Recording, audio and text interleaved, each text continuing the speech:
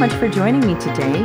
I'm Colleen Klimczak, organizational coach and certified professional organizer.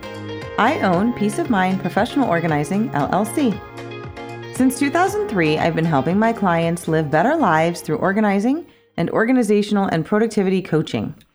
In addition to organizing and coaching, I support my clients with a weekly newsletter, a weekly accountability and productivity session through professional speaking, blogging, and podcasting. Want to finish strong with me this week? Join me for Finish Line Friday every Friday morning at 9 a.m. Central for a 2-hour productivity session. Drop me an email at colleen@peaceofmindpo.com or follow the Zoom room link on my Instagram or Facebook pages.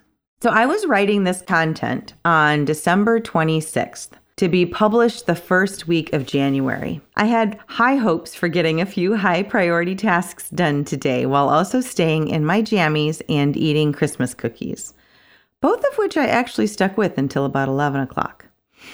So at 6:30 a.m., I opened up my laptop and my task list after a very busy 4 days of wonderful Christmas revelry. It really was wonderful. We celebrated with friends and family in multiple states. I am so blessed. I have so many amazing people in my life. Truly blessed. And then this morning at 6:30 a.m., today, I need to make progress on some neglected tasks. 2 professional tasks specifically, writing this podcast content and working on the infrastructure for my subscription service that I plan to launch in 2024. I also need to send out emails for 2 different ministries that I run at church, and I need to get my house back to normal after Christmas and before more house guests arrive tomorrow midday. So at 6:30 a.m., I had already, with my first cup of coffee, identified that those were my focus areas for today. Then I looked at my schedule for the day. I realized that with the people still sleeping in my house, and they slept late, that house tasks and making noise should probably be an afternoon and evening endeavor. I also need to make a list and either head to the grocery or place a grocery order, but that entails tidying the fridge and freezer and asking questions of the still sleeping people and family members, so that too was relegated until later. The professional tasks are more time-specific anyway, with 2 appointments, one with my assistant and one with my podcast producer this morning. So again, early morning, I looked at the transcription service that I use to turn my road trip ramblings into text so that I can edit it and then publish the article, and it wasn't working. And honestly, I was less excited about the topic that I had chosen for today anyway. So I checked in on my editorial content calendar. I recommitted to my plan to talk about productivity tools in the toolbox for January. And I moved my meeting with my assistant to tomorrow to focus on writing the podcast content today. And in doing all of those things, I realized that I was using time blocking to make things happen for myself today. And since I was using time blocking, and it is one of the tools I want to talk about in January, I figured today was the day and I should write about that for all of us. So, time blocking, aka batch work or time chunking. What is it, right? So what is time blocking? Time blocking is a productivity strategy. It is looking at our calendar. It's looking at the time we have in our day and in our week, and not as just a blank white canvas, but instead as opportunity, divvied up into bite-sized pieces. It's assigning important work that needs to be done today and this week to the time that we have, instead of hoping that we can somehow cram it all in without a plan to make it happen. So time blocking lets our brain work on one topic or category at a time because, my friends, multitasking is a myth. So if we remember that all projects are comprised of a series of smaller projects, we can work in time blocking. We can work those tasks into blocks of time during the week, and then we can realize some flow and also some economies when we work on similar tasks at the same time. For example, when I work on my bookkeeping tasks, I open up my Quicken account on my laptop. And then I also open up my client hour spreadsheet and paypal.com. And I can toggle between those three things to get that work done in the time that I have blocked to do bookkeeping tasks. Another great thing about time blocking is that it dictates what we are not working on right now. And I find this very helpful. It would be so easy to get off track, to react to an email, to start on a personal or house project, and disregard my time blocking and task lists. So I find that time blocking is very helpful when I assign bookkeeping or podcast content to a certain hour of the day. I know that that's what I'll be working on in that time and not other things. What I also like about time blocking is that having a block of time to work on a set of tasks creates urgency within the block. So what I'm doing essentially is setting a series of mini deadlines throughout my day, and that helps me to stay productive. I like deadlines. If you don't, then don't worry about it, but I find that very motivating personally. I didn't always realize that other people don't work this way. I definitely credit my use of time blocking as a strategy to being a business owner and to having to work my own professional and personal tasks in around client appointments for the last 20 years. So I'm going to give an example. For example, on a given Thursday, I have a client appointment in person from 8:30 to 11, and it's a 10-minute drive from my house. Then I have a short break for my drive home and some lunch. Then I have a block of coaching appointments from noon to 3.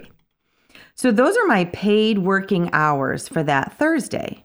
And the time that I spend with my clients is focused solely on that client. But in addition to my client hours, I also have my work being what moves the business forward, or me personally forward, right? So yes, I take care of my clients and those are my billable hours, but I also have my work that I also want to do on that certain day. I chose Thursday as an example because on Thursday, I take care of bookkeeping tasks and speaking engagement tasks. So realistically, my schedule for that Thursday could look like this.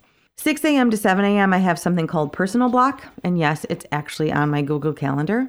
So personal block means my morning routine, exercise, prayer, shower, whatever, right? I'm sure there's coffee and vitamins in there somewhere.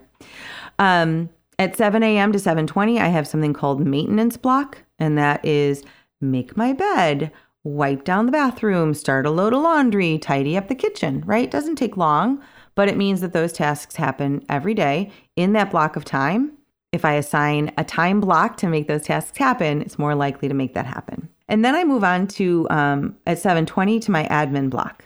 And an admin block for me is checking my email, checking any texts that have come in since the end of the workday the day before, maybe posting on my social media accounts before I leave the house. So, that kind of stuff. But again, having a time block and having tasks assigned to the time block make those two things happen. Then, 8 to 8:30 is loading up myself and driving to my client. 8:30 to 11 is working with my client. From 11 to noon, I drive home. I probably eat some lunch. I check in on some texts and emails, and I take a brain break. And then from noon to 3, I take care of my clients on the coaching calls. Right? I mentioned this is my paid time. These are billable hours, services delivered. At 3 p.m., I take a break. Again, I grab a snack, and then I start on my work. And what I might have on my calendar then is 3:15 to 4 p.m. money or bookkeeping. And in that block of time, I have tasks like look at work log, send out invoices, update Quicken for deposits and spending, and create invoices for upcoming speaking gigs, right? So all of those tasks are money specific, bookkeeping specific, and thinking of them all together, A, makes them happen, and B, gives my brain a break because all I have to do is think about money in that time period. At 4 p.m., let's say 4 p.m. to like 4:30, then I'm just focusing on the admin of speaking. So sending out emails to my site coordinators to confirm upcoming events, maybe share those events on my social media accounts. So again, making sure that there's time to make those things happen, make them happen. And then from 4:30 to 6, it's probably a little bigger picture planning for my speaking engagements. For example, I have a new presentation to create. So from 4:30 to 6, I have blocked on my calendar, work on new presentation content, PowerPoint presentation, and handouts. Okay, so there's probably a little bit more work later too, and that may be personal in nature, like, reading an article or doing some meal planning, whatever.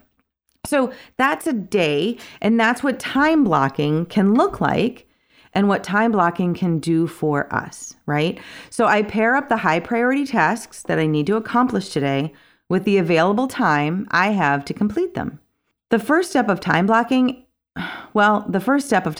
is really more than just the first step of time blocking. And I say that with a smile. Time blocking is a great tool to get things done, and it requires some groundwork that we have fortunately already covered in articles, podcasts, and newsletters. The groundwork from time blocking is to review our calendar for the day and the week. It's to prioritize our important work. And that means that we need to know our focus areas and what's important to us. Groundwork also is having realistic time estimates around our work. And that means knowing how long our tasks usually take. If I'm struggling with overwhelm or with prioritizing, I may go so far as to assign 5-minute increments to the tasks on my to-do list to determine if I can actually feasibly do what I want to get done in the block of time I've given it. I don't want to set myself up to failure by putting 4 hours of work in a 1-hour time block. That's ridiculous, and it kind of goes against the whole point of time blocking. So it also requires that we understand that all projects are comprised of a series of smaller projects. And finally, the groundwork in making time blocking work is flexibility. So planning is essential. We've covered that definitely in past podcasts. Planning is essential, but so is flexibility in the implementation of the plan. Okay, so to review, time blocking can help us get more done. More importantly, it helps us to get our high priority work done. We start with looking at our day and our week and at our high priority tasks. We group those high priority tasks into batches with similar themes. We assign those tasks to the time we have available this week. And if you or I are currently saying we don't have time to work on high priority tasks this week, there's a problem, and we probably need to be flexible, right? Okay, so that's what time blocking can do for you and for me. The new year is a time of transition for all of us. Times of transition are excellent opportunities to make positive change. If it is time to invest in yourself and explore coaching for organizing and productivity, I would love to hear from you. Drop me a line via email at colleen@peaceofmindpo.com or message me through any of my social media platforms, Facebook, Instagram, or LinkedIn. Thanks so much, and talk to you next week.